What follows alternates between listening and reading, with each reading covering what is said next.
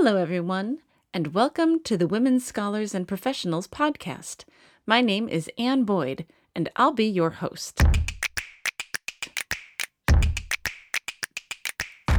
We at Women Scholars and Professionals are here to support women in their God-given callings into the university and beyond. So if you're a graduate student or a faculty member, an administrator or a student in professional school, a scholar in between jobs, or simply a person who supports women in the academic world, then this podcast is for you. What does it look like to pursue social justice efforts when one's nature is particularly sensitive? Author Dorcas Cheng-Tozun writes about this dynamic in her recent book, Social Justice for the Sensitive Soul: How to Change the World in Quiet Ways. I sat down with Dorcas to talk about the gifts and challenges of being a highly sensitive person and the ways she has learned to embrace her own limitations while continuing to use her strengths to do good in the world. Dorcas offers practical strategies, spiritual encouragement, and historical models for honoring both soul and vision. This conversation will be beneficial both for those who identify as highly sensitive people and those who have sensitive people in their lives. And if you listen to the end of the podcast, I've included a bonus from our conversation where Dorcas talks about a few of the things she has learned about parenting sensitive kids. So let me tell you a little bit more about her.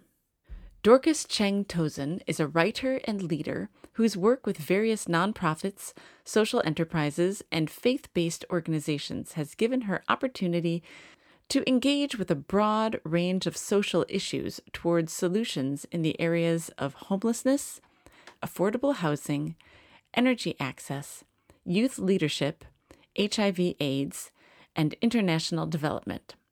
She lives in the San Francisco Bay Area with her social entrepreneur husband and 2 young sons. So let's dive right in. We're so glad you're here with us.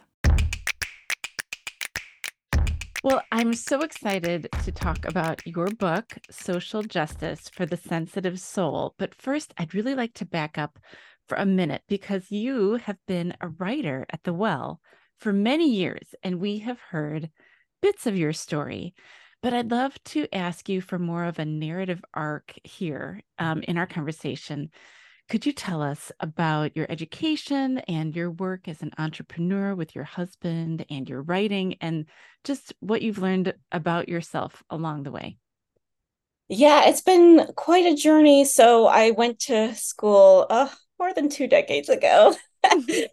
So I got my bachelor's in communication and master's in sociology from Stanford. Mhm. And it was while I was in college that I really developed a love for an interest in social justice. Hmm.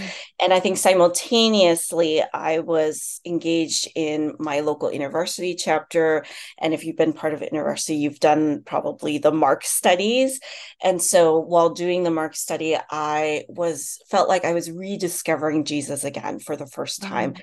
and seeing him anew through the lens of Jesus was a person who reached out to the marginalized, who cared about injustice, who was trying to right the systems of oppression. It completely transformed my faith and my professional journey. I had actually wanted to be a journalist when I first entered college, and I think I've sort of come back to that through my writing career.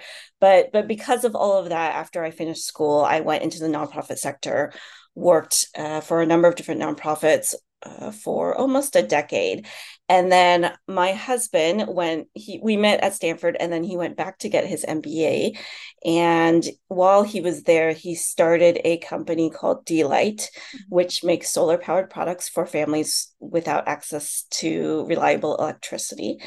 And so as he was starting that, we moved to China to help with the manufacturing and logistics and distribution of the products. And then he had other business partners. One of them went to India to help with sales and marketing and distribution. And then another one moved to China to help us with the engineering. And so we were there for about 3.5 years. I worked for the company full time for about a year and then totally burned out because it was extremely intense to be working for a startup that was so up and down and so intensive, and then to be living in a foreign country. I'm Chinese American, but China was still very much a foreign country for me, and so it was a lot. But after I burned out, I still stayed involved with the company part-time, and so that's been a lot of my entrepreneurship experience has been following with my husband in this journey that he's been on for about 17 years now. Wow. And so that was the impetus for my first two books. The first one is on how to survive marriage to an entrepreneur, and then the second one is the story of Delight and how it went from being this little school project to now a multinational company that has provided solar power to more than 150 million people around the world. So that's been a significant part of shaping me, and I think it gave me the courage to pursue a very entrepreneurial track, which was writing. So The Well, I'm super grateful, is one of the first places that I think published me when I was first starting as a writer. And it was super encouraging to work with the different editors that you've had over the years. And I think writing was a really, certainly it's a powerful form of expression, also connection with others, reflection. And I think, you asked about what have I learned along the way. I think through my writing journey, I was able to process a lot of what I had experienced overseas, what what all of my multiple burnouts meant, and where it sort of stemmed from, and how I needed to live life differently. And so I think that question of burnout and engaging in work I love, and yet finding at the same time that it was taking this incredible, unsustainable toll on me, was, I think, ultimately what led to this current book, which is this question of how is it that I can feel called to something so deeply in my soul, and yet I don't know how to do it in a sustainable way. This is a great transition into talking about your book, Social Justice for the Sensitive Soul. And I would love for you to begin by helping our listeners who might not be familiar with the term highly sensitive person to know what that is Mhm. exactly. Yeah, so highly sensitive person is a term coined by Dr. Elaine Aron, a psychologist 30 some years ago. And she since then has done a lot of research, and it's an expanding field. So she is certainly not the only one at this point. But it is, to be highly sensitive is to have a particular personality trait that is, for the most part, hardwired into who you are. Most of us are born highly sensitive, and I think, put most simply, it's your experience of the world, of kind of the stimuli that comes your way, the sensory input that comes your way. It's just more intense than your typical non-sensitive person. So noises may seem louder, lights may seem brighter. Um, it can also be fairly closely tied with empathy. And so people who are highly sensitive tend to have the ability to kind of sense the feeling of the room, the vibe of the room, the emotions of other people. They're just really in tune to these tiny little details that are all around us. And because of that, there is sensitive people tend to have a very active inner life. Like, our brains are just constantly processing all of the stimuli that we're receiving, which again is more than your typical person. So there is a lot going on in our brains. We are, of course, also very deep feelers. So I think the typical idea of what a sensitive person is, right? Someone who can have their feelings hurt maybe a little bit more easily than the typical person, who just feels that pain and that sorrow, but also joy and happiness at a deeper level. And so related to that, highly sensitive people also tend to be very deep processors and deep thinkers. So for individuals who aren't necessarily the type to, like, if you're asked a question, you're put on the spot, you're not the kind of person who can immediately respond. You need a little bit more time to prepare, to process, to think. Then that is a clue that you are potentially a highly sensitive person. Highly sensitive people also tend to ruminate a lot. If something has happened, good or bad, we just tend to replay it in our minds and think about it over and over again. And so there's a lot of qualities that highly sensitive people have that you can sort of see how that would draw us to social justice work, because we have the gift of noticing when things are not quite right, when someone is being left out, when someone is not being treated well. And because we notice it, right, and it really bothers us, we're in tune with our heart and our emotions, and then we want to engage. But at the same time, being highly sensitive, the hardship and the suffering and the conflict and the deep emotions that come with justice work can also have a really strong impact on us. Yeah. Yeah, that is really well said. And I think in the book, you talk about how I think there's this dynamic where you empathize so much with the plight of someone who is suffering that Mm-hmm. then it can, it can make it so that it's difficult to actually do the work of practically helping them because we're so caught up in our emotions. I identify as a highly sensitive person too. So this was all very interesting to me. Yes, yes. I mean, secondary trauma is a very, very real phenomena. And it's, if you're highly sensitive, I think you are more prone to taking on the sadness, the trauma of others, and having it affect you as well. And so I think that's just something to really be aware of as highly sensitive people as we move in these spaces where we will encounter people who are really suffering and having a hard time and experiencing grief and sorrow and anger. Yeah. Yeah. So I also want to ask you just how you define social justice. In your writing, you seem to take, I think, a more expansive view of this concept than some people do. So what would you say, what kind of parameters do you put on the idea of social justice? Yeah, I think social justice is the desire and the work toward societies and communities that are more equitable and fair, and where access is available to everyone, where every individual person's rights and values are recognized. So yeah, I think that is a relatively broad definition, but I think it's helpful to keep things a little bit broad, in the sense that ultimately, that I think, when we think about the kingdom of God, it is for every individual person to be recognized as being created in the image of God, that they have inherent worth, that they are beloved, right? And isn't that the bottom line of what justice is, that people are treated as such, that they're given the opportunities to flourish and pursue their God-given gifts and talents and interests, and so that's what I would hope that all of us who engage in this kind of work is the ultimate vision that we're striving for.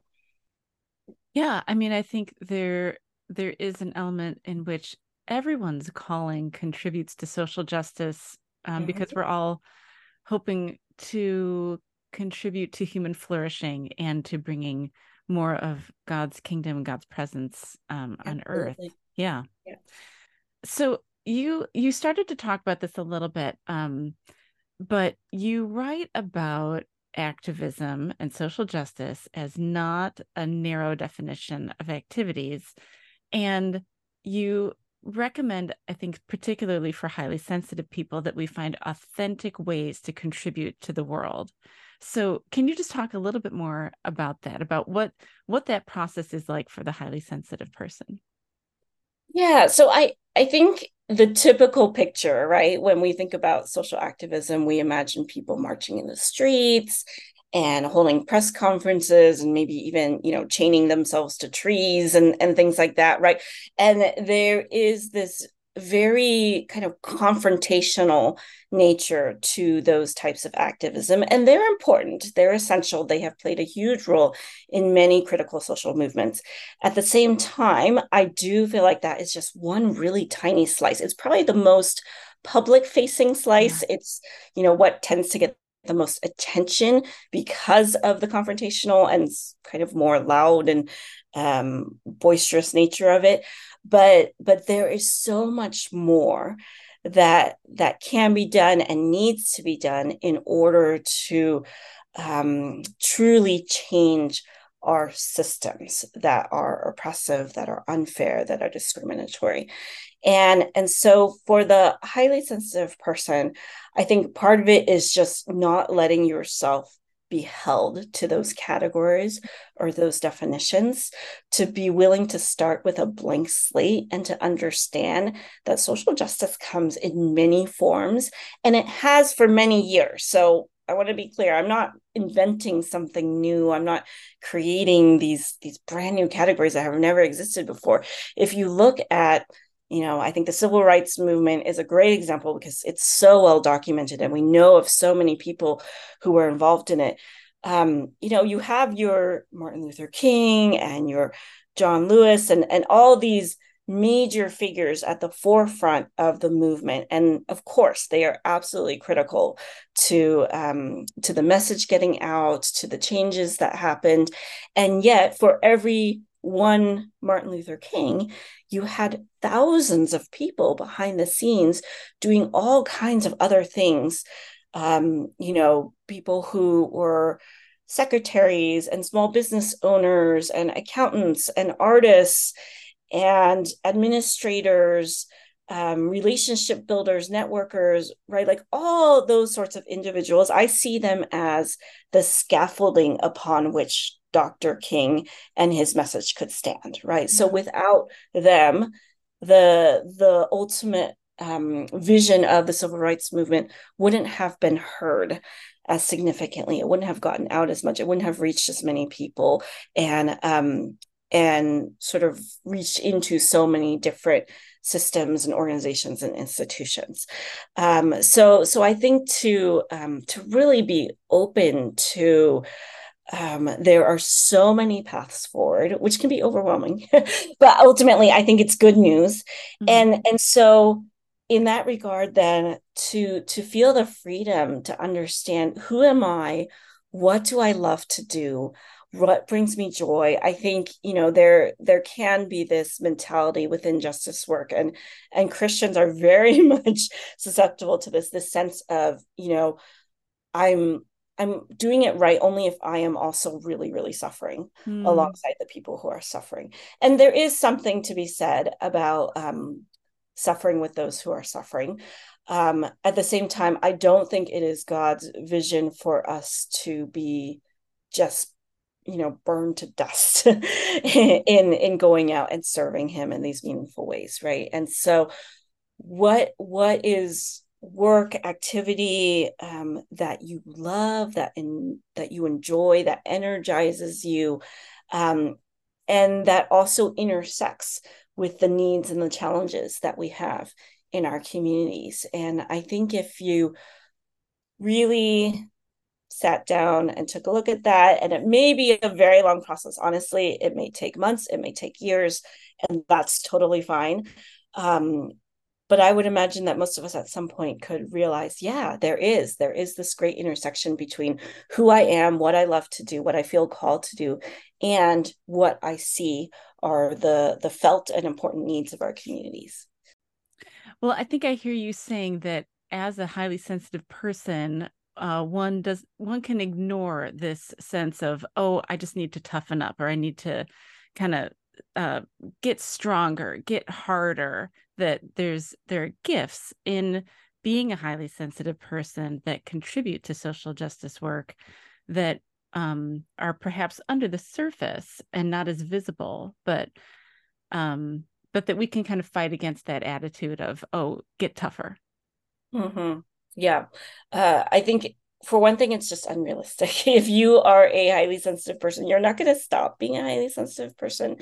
That being said, there are ways to manage, I think, our sensitivities because if we listened to every, even the tiniest warning bells within our brains of like, oh, this is stretching, this is uncomfortable, I think it would lead us to just retreat more and more and more into isolation.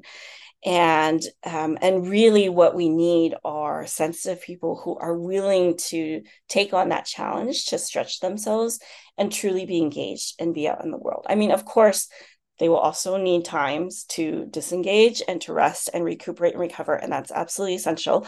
But so there is a little bit of this balance of, Dr. Aaron has this great quote, which I'm going to paraphrase because I can't remember the exact quote, but essentially it's like to, if you want to be a sensitive person who enjoys being out in the world and engaging with the world, then you need to be out in the world. It's ultimately that is what is going to help you be more comfortable. I think like with any skill, right? The more you do it, the more comfortable you're with it, the less overwhelming and challenging it feels. So I think there is that to keep in mind, but at the same time, yes, you're always going to be a sensitive person. And so to be able to recognize that there are wonderful things that you bring to the table, the fact that highly sensitive people just have this intuitive ability to connect with other people, to understand other people, to empathize with others, that they have this great attention to detail, again, to seeing like what's off, what's not quite working. And that's not just with people, but that can be with plans, that can be with organizational strategy. And so because, again, they have this gift of noticing, they tend to be deep processors and thinkers. Sensitives can spot things that others may miss.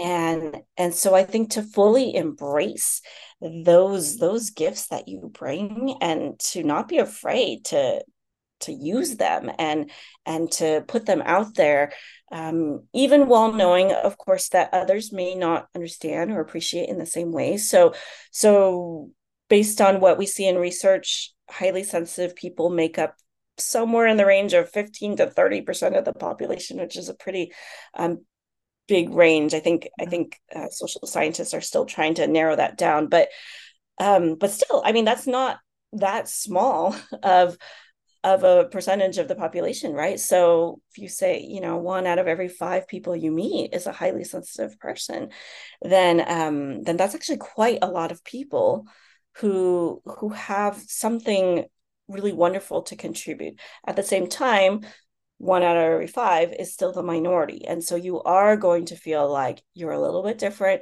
You see things a little bit differently. You operate a little bit differently.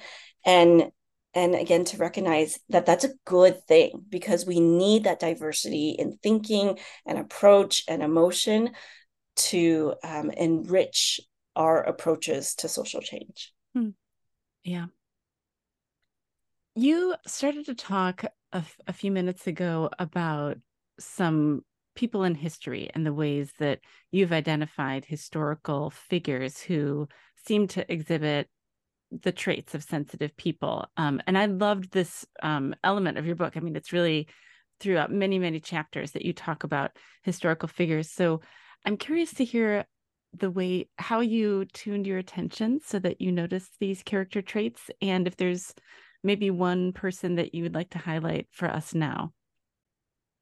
Yeah, so I would say that was a very imperfect science because the highly sensitive person, like our understanding of this trait, again, is relatively new, right? So just in the last 30 something years, we have recognized that there are people who are highly sensitive. And so in trying to then apply that to people in history wasn't easy. But I think there are some key things to look for. People like I talk about Gandhi as someone who I think pretty clearly was highly sensitive. Yeah. In his own autobiography, he talks about feeling, but he just used different words for it, right? So he talked about feeling very shy, that it would take him a really long time to figure out what he wanted to say, Mm. that he wasn't good at debates because he, like, if he got put on the spot, he would kind of freeze up and not know what to say right away. That he had trouble in really big groups, that he preferred being in smaller groups, right? So those are all things, clues that point toward, yeah, he was probably a highly sensitive person. That being said, I mean, we all know that Gandhi really put himself out there and did extraordinary Yeah. things that I would imagine were very, very challenging for him personally. And yet, if you really kind of dig into what he did, you um, you see these patterns of, Gandhi would spend years at his ashram meditating, hanging out with people, resting, planning, thinking. And then he would go out and he would do one major social action, Mm. like a fast or a march or something. And then he would go back. And so I think, we tend to focus a lot on all of these actions that he did, but those actions were done over a number of years. And in between each of those, he had to kind of retreat and take time to rest and recover and figure out what his next steps were. It wasn't just an ongoing boom, boom, boom, boom, boom, steps 1 through 20, I'm going to change the world. And so I think in that regard, Gandhi is actually a really helpful model for Yeah. us. He was somebody who engaged in really meaningful ways. He was absolutely a leader that people looked up to and followed and listened to, but he also paced himself, Mhm. and he took the time to rest and to think. And it wasn't this. There is very much this culture within activism today of urgency and of everything needs to be done now and done immediately. And I totally understand that sense of urgency, because when you see something that's wrong, you just want to make it right as quick as Yeah. possible. But we're also human, and we can't, that's not our that's not how we operate. We are made to be people who rest and who spend time communing with God and communing with one another and engaging in activities that nourish us and feed us. So Gandhi was definitely somebody who stuck out to me as, yeah, I think he was a highly sensitive person. Desmond Tutu is another one who talks about his feelings were really easily hurt, and he really preferred to kind of live a little bit more comfortably than some of his other anti-apartheid activists. And again, those are kind of all signs of, yeah, he was probably a highly sensitive person. There are also a number of folks in the civil rights movement who intentionally did not march because marching just didn't feel true to who they were. And Mm. so I think of somebody like James Baldwin, the writer, Howard Thurman, the theologian, who played essential roles in the civil rights movement, Mm. right? So Howard Thurman was Martin Luther Yeah. King's spiritual advisor. James Baldwin wrote these incredible books and novels, um and yet they did not march Mm. because that just was not where they felt called to apply their gifts, Mm. and that was perfectly fine because we needed them exactly where they ended up. Yeah. Yeah. So much of this journey centers around self-awareness and self-understanding. And so I'd love for you to speak to your experience of growth in these areas and, what kind of advice you give to people who wish to grow in understanding themselves. Well, I would say that if you are a highly sensitive person, you sort of already have a leg up in this regard because we are deep thinkers. We tend to process everything that happens to us. That is a huge part in growing in our self-awareness, self-understanding, is recognizing what happened? How did I respond to that situation? Why did I respond in that way? And is there something that I could do differently next time? Right. Highly sensitive people also love to learn. Mhm. So that's working in our favor as well. I would say for me, the experience of growing in self-awareness has been very much a cyclical journey, which I imagine it is for almost everybody. This sense of usually something major will happen, like I I will I will burn out, or I will go through a major transition like a job transition or moving or having a child, and that will cause me to pause. Mm. And whether I want to or not, usually it forces me to pause and kind of reconsider, who am I? How is this changing me? And then there are times when there's just this kind of restlessness within me, this sense of there are questions that I can't figure out, or I just don't feel like I have a good sense of where I need to be, or what I'm called to, or what I'm most passionate in this phase in my life, right? Because who we are is a moving target. And so I think that's also why this journey of self-awareness just never ends, because we Mhm. are constantly changing, and we're kind of trying to play catch up with ourselves as we go, so that we better understand. But I have found the Enneagram to be incredibly Mhm. helpful. I have found Myers-Briggs to some degree as well. So, if you're into personality frameworks, those are all great tools. I have learned so much from working with therapists and counselors over the years, from working with spiritual directors and pastors, even just having really good friends who are great listeners and who can reflect back to you what you've said, who ask good questions. Those are all ways that you can grow. Of course, reading books, right? Um, HSPs tend to love reading. So, reading books, listening to podcasts. I think we are blessed to be in an age where there are so many Yeah. resources available to us to help us understand ourselves. And I think it's about being willing to take the plunge, because Mhm. it can be a little bit scary Yeah. sometimes to delve into the depths of who we are, and to see the good and the bad and the ugly, and to be able to come out of that process still accepting and embracing who we are, and thanking God for creating us to be who we are, is it it's a significant process. It can take a lot out of you, but I think for any of us who have engaged in this, there is so much richness and so much potential when you come out on the other side, at least for the moment, right, until your next time of really needing to reflect, and that sense of like, this is who I am, this is who I'm called to be. There is just this sense of rightness in that, this sense of standing on firm ground, Mhm.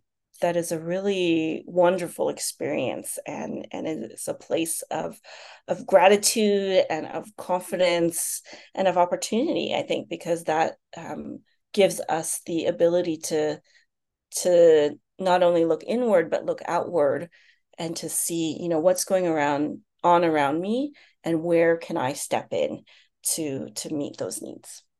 Yeah. And you've mentioned a few examples, or a few ways that I've heard your faith impact your journey in understanding yourself. But can you identify, I'm just curious if you can identify a few other ways that you have seen your faith playing a part in your journey of understanding yourself?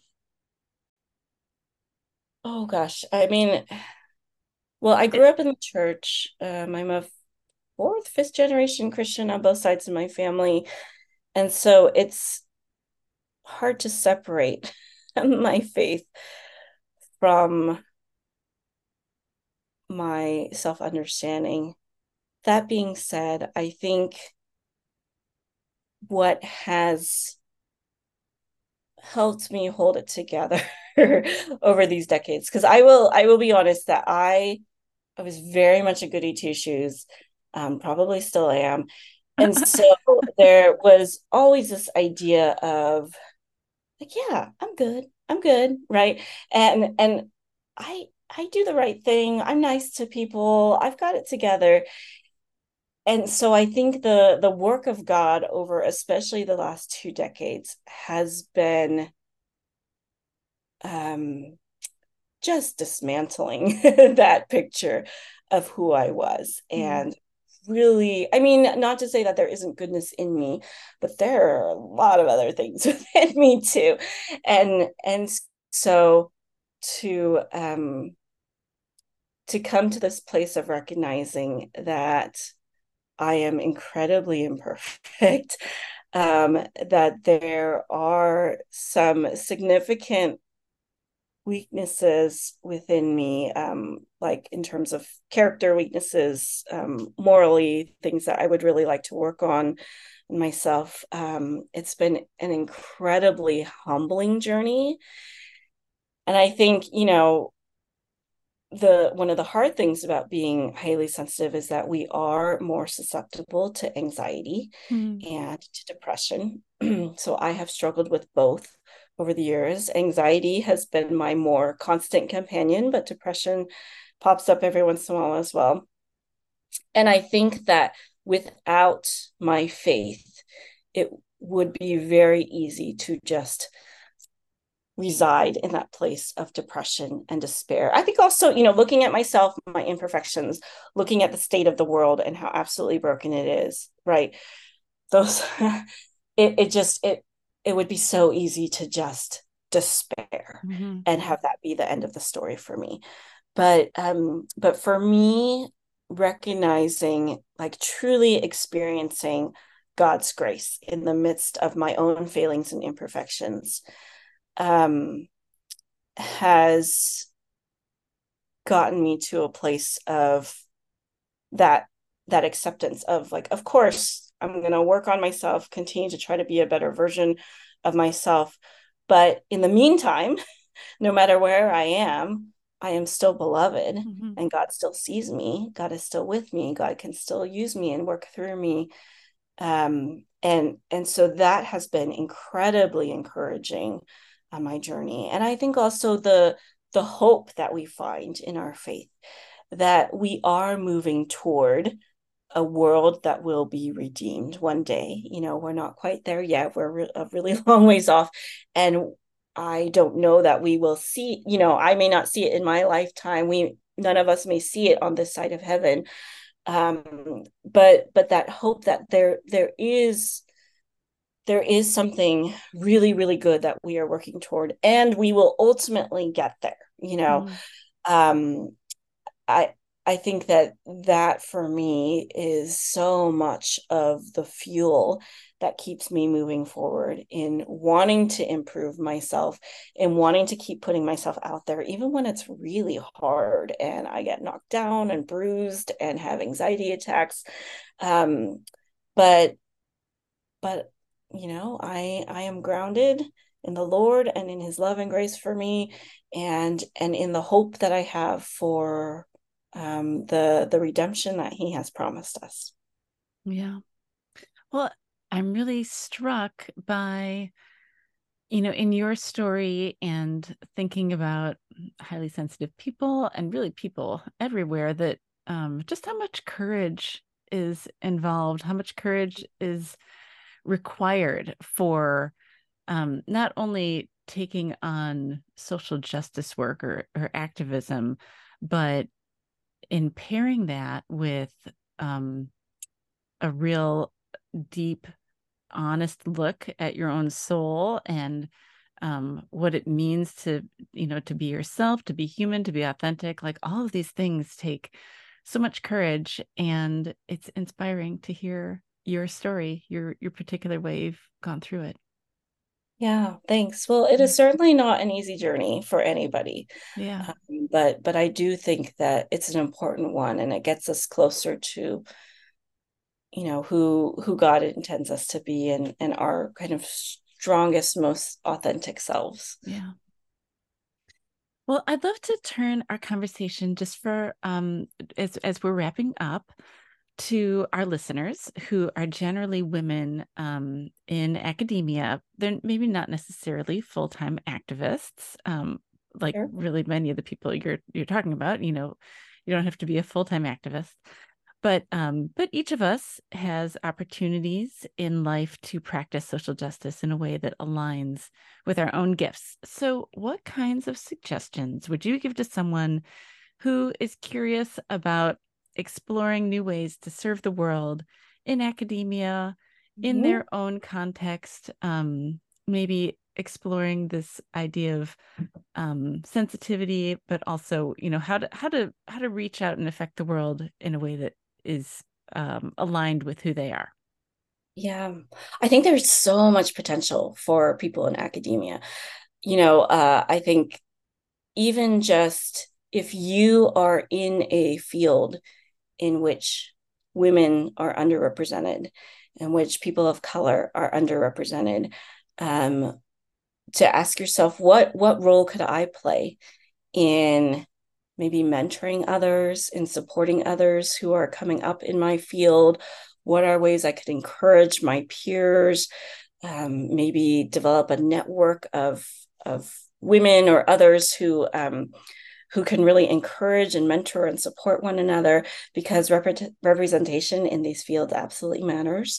I think no matter what field of academia you're in, that question of how can I apply my knowledge and my understanding and the work of this particular field toward a world that is more fair and more just. We need people who are looking at the world through that lens in every field. Mhm. One of my chapters in the book, I talk specifically about researchers. I know not everybody in academia does research, but if you do, there is a significant gap right now between research that gets published in academic journals and then research that actually reaches the general public, right? Or reaches policymakers and decision makers and CEOs. And so to, think about how could the knowledge and the research in my field affect positive social change, but also how do we get the message out there in a way that is accessible to the people who need to hear it, who would benefit from knowing this, who would be able to act on this knowledge. I think if you are a teacher, teachers are incredibly vital, right? There's no question about it in terms of shaping the next generation of leaders. And again, if you bring that mindset and that perspective of we need to value every individual person. We need to create systems and processes and institutions that are more fair and equitable and recognize the imago Dei in every single person, right? To be able to influence your students to also be leaders who think in that regard, that's hugely significant. So for women in academia, I would recommend just kind of take a moment and look at where you are. Where are you situated in your institution? What networks are you part of? Who do you know?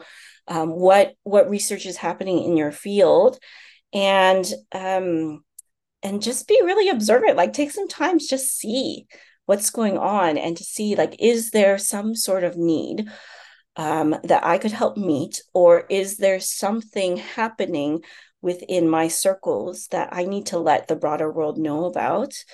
And to just feel free to experiment a little bit, try a little something, beta test, a tiny little group or project or idea and see what happens. And if you're not ready to do that and you need a few years to figure it out, that's okay too. So but I do really believe that no matter where any of us are, there is an opportunity for us to do something really meaningful. And it can be small, and that is perfectly fine. If a billion people did something really small, that would make a huge difference.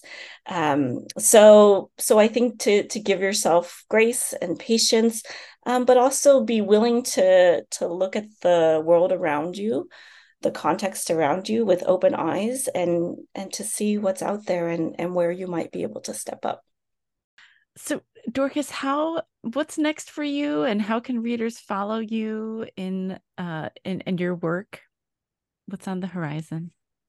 Yeah, so for me, I have the privilege of working for a Christian nonprofit called PAX. So I'm continuing on with PAX. We inspire and equip the church to pursue the peace and justice of Jesus. And so we do that through programs, through content, really, especially wanting to support BIPOC Christians who are young adults, Gen Z, millennials. So that's part of the work that I do. I also, speaking of academia, am venturing into my own teaching adventure. So this is hot off the presses. It's just Wow. starting in August, where I am actually going to be teaching a high school class on social innovation, which is, using the best of design thinking and business principles and applying that to social challenges in our communities. So I get to work with a group of high school students to look at what is happening here where we live, which is the San Francisco Bay Area, and what innovative products, solutions, ideas, programs can we come up with to address some of the significant challenges in our community. So I'm really excited about that. But it will definitely be an adventure. It's my first time formally teaching in a classroom. So I'm trying to follow my own advice on taking leaps of faith, trying new things, putting ourselves out there in ways that feel different and challenging, but I think are also very hopeful. Mhm. So that is actually what I'm moving toward, and we'll probably have a little bit less time for writing because of that. But I'm certainly still going to be online, and I'd love to connect with folks. You can go to my website at cheng-tozun.com, and I'm on social media, primarily Facebook, Instagram, and LinkedIn at Cheng-Tozun is my username. So yeah, please connect, follow me, I'll follow you. Yeah, I love meeting new folks in that way. I really appreciate Dorcas and her encouragement for us to know ourselves, our strengths, and our limits. This feels like important work for all women these days, this task of understanding our boundaries while continuing to add our gifts to God's work in the world. I'm so refreshed by Dorcas's message, and I hope you are too. You can find the link to Dorcas's books, website, and social media handles in the show notes. And if you listen to the end of the credits, you'll get to hear a bonus from our podcast where Dorcas talks about the complex dynamics of being a sensitive parent raising sensitive kids. The Women Scholars and Professionals podcast is hosted by me, Ann Boyd, and is a production of InterVarsity Christian Fellowship. We acknowledge that the opinions of our guests may not necessarily represent the ministry, doctrine, or policies of InterVarsity. You can find more information about our podcast and the other cool things we are doing at thewell.intervarsity.org. Our work is funded solely through the donations of our listeners and supporters. So if you enjoyed this podcast, you might consider joining our support team by donating even $10 per month. You can find out how to do this at our website. To ensure others will find and enjoy our podcast as well, please consider rating and reviewing our podcast and sharing it with others. And as we close, listen in on this excerpt from my conversation with Dorcas. Yeah, well, if I ever needed evidence that being highly sensitive is an innate trait, then I just need to look at my two kids because they are both highly sensitive. I have two boys aged 11 and 5. And one is clearly more sensitive than the other, but they both definitely are somewhere on the spectrum of being highly sensitive. So for example, they both are really sensitive to loud noises. We have only in the past year been able to start enjoying fireworks shows and going to the movies. But before that, everything was just too loud and too overwhelming for them. They don't like big crowds. They don't like, really raucous kind of events. So I think seeing those traits reflected in my kids helps me better understand myself and recognize that, when I was young, I didn't have language for this. I mean, part of it is just my generation that we didn't yet know that they were highly sensitive people. I think part of it is culture, and we could talk more about that later, but I think there are a lot of cultures in which being highly sensitive is not appreciated. It tends to be seen as a deficiency, and we are encouraged to toughen up and to have thicker skin. And so I definitely did see it as a shortcoming when I was growing up. And so trying to teach my boys that, like, yes, be aware of your sensitivity. There may be some limitations and boundaries that you'll need to set because of that. But at the same time, there's so much beauty and goodness in being a sensitive person. And I think particularly being boys and who will grow into men who are sensitive, right? That is a potentially kind of category busting approach, and so to teach my kids to embrace that and to love that part of themselves, I think has been really important to me as a parent. I think it's also the recognition that and Dr. Erin has done studies on this as well, and she has a whole book on parenting as a highly sensitive person. But I think the bottom line is that parenting takes a lot out of you. I think it takes a lot out of everybody, but for highly sensitive people, because we are just so emotionally invested, and we are sort of lower energy people to begin with because of all that's going on in our minds and our bodies with everything that we're processing. It's exhausting, especially in the early years when the kids are young.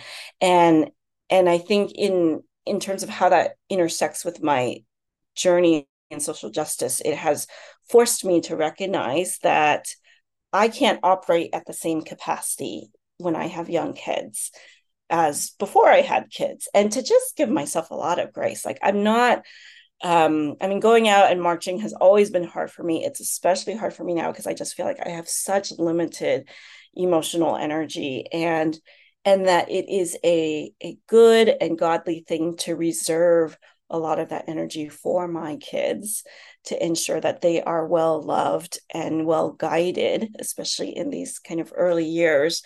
And so I've just had to, there have been trade-offs, and I've had to, sometimes really pull back on my professional work and my justice work in order to focus on my kids. I think now they're getting to the age where I'm beginning to step back out more, which really feels like a gift. But I continue to have to find that balance of recognizing that the kids will take a lot of my emotional energy for many more years to come, and I need to be aware of that as I'm making professional choices moving forward.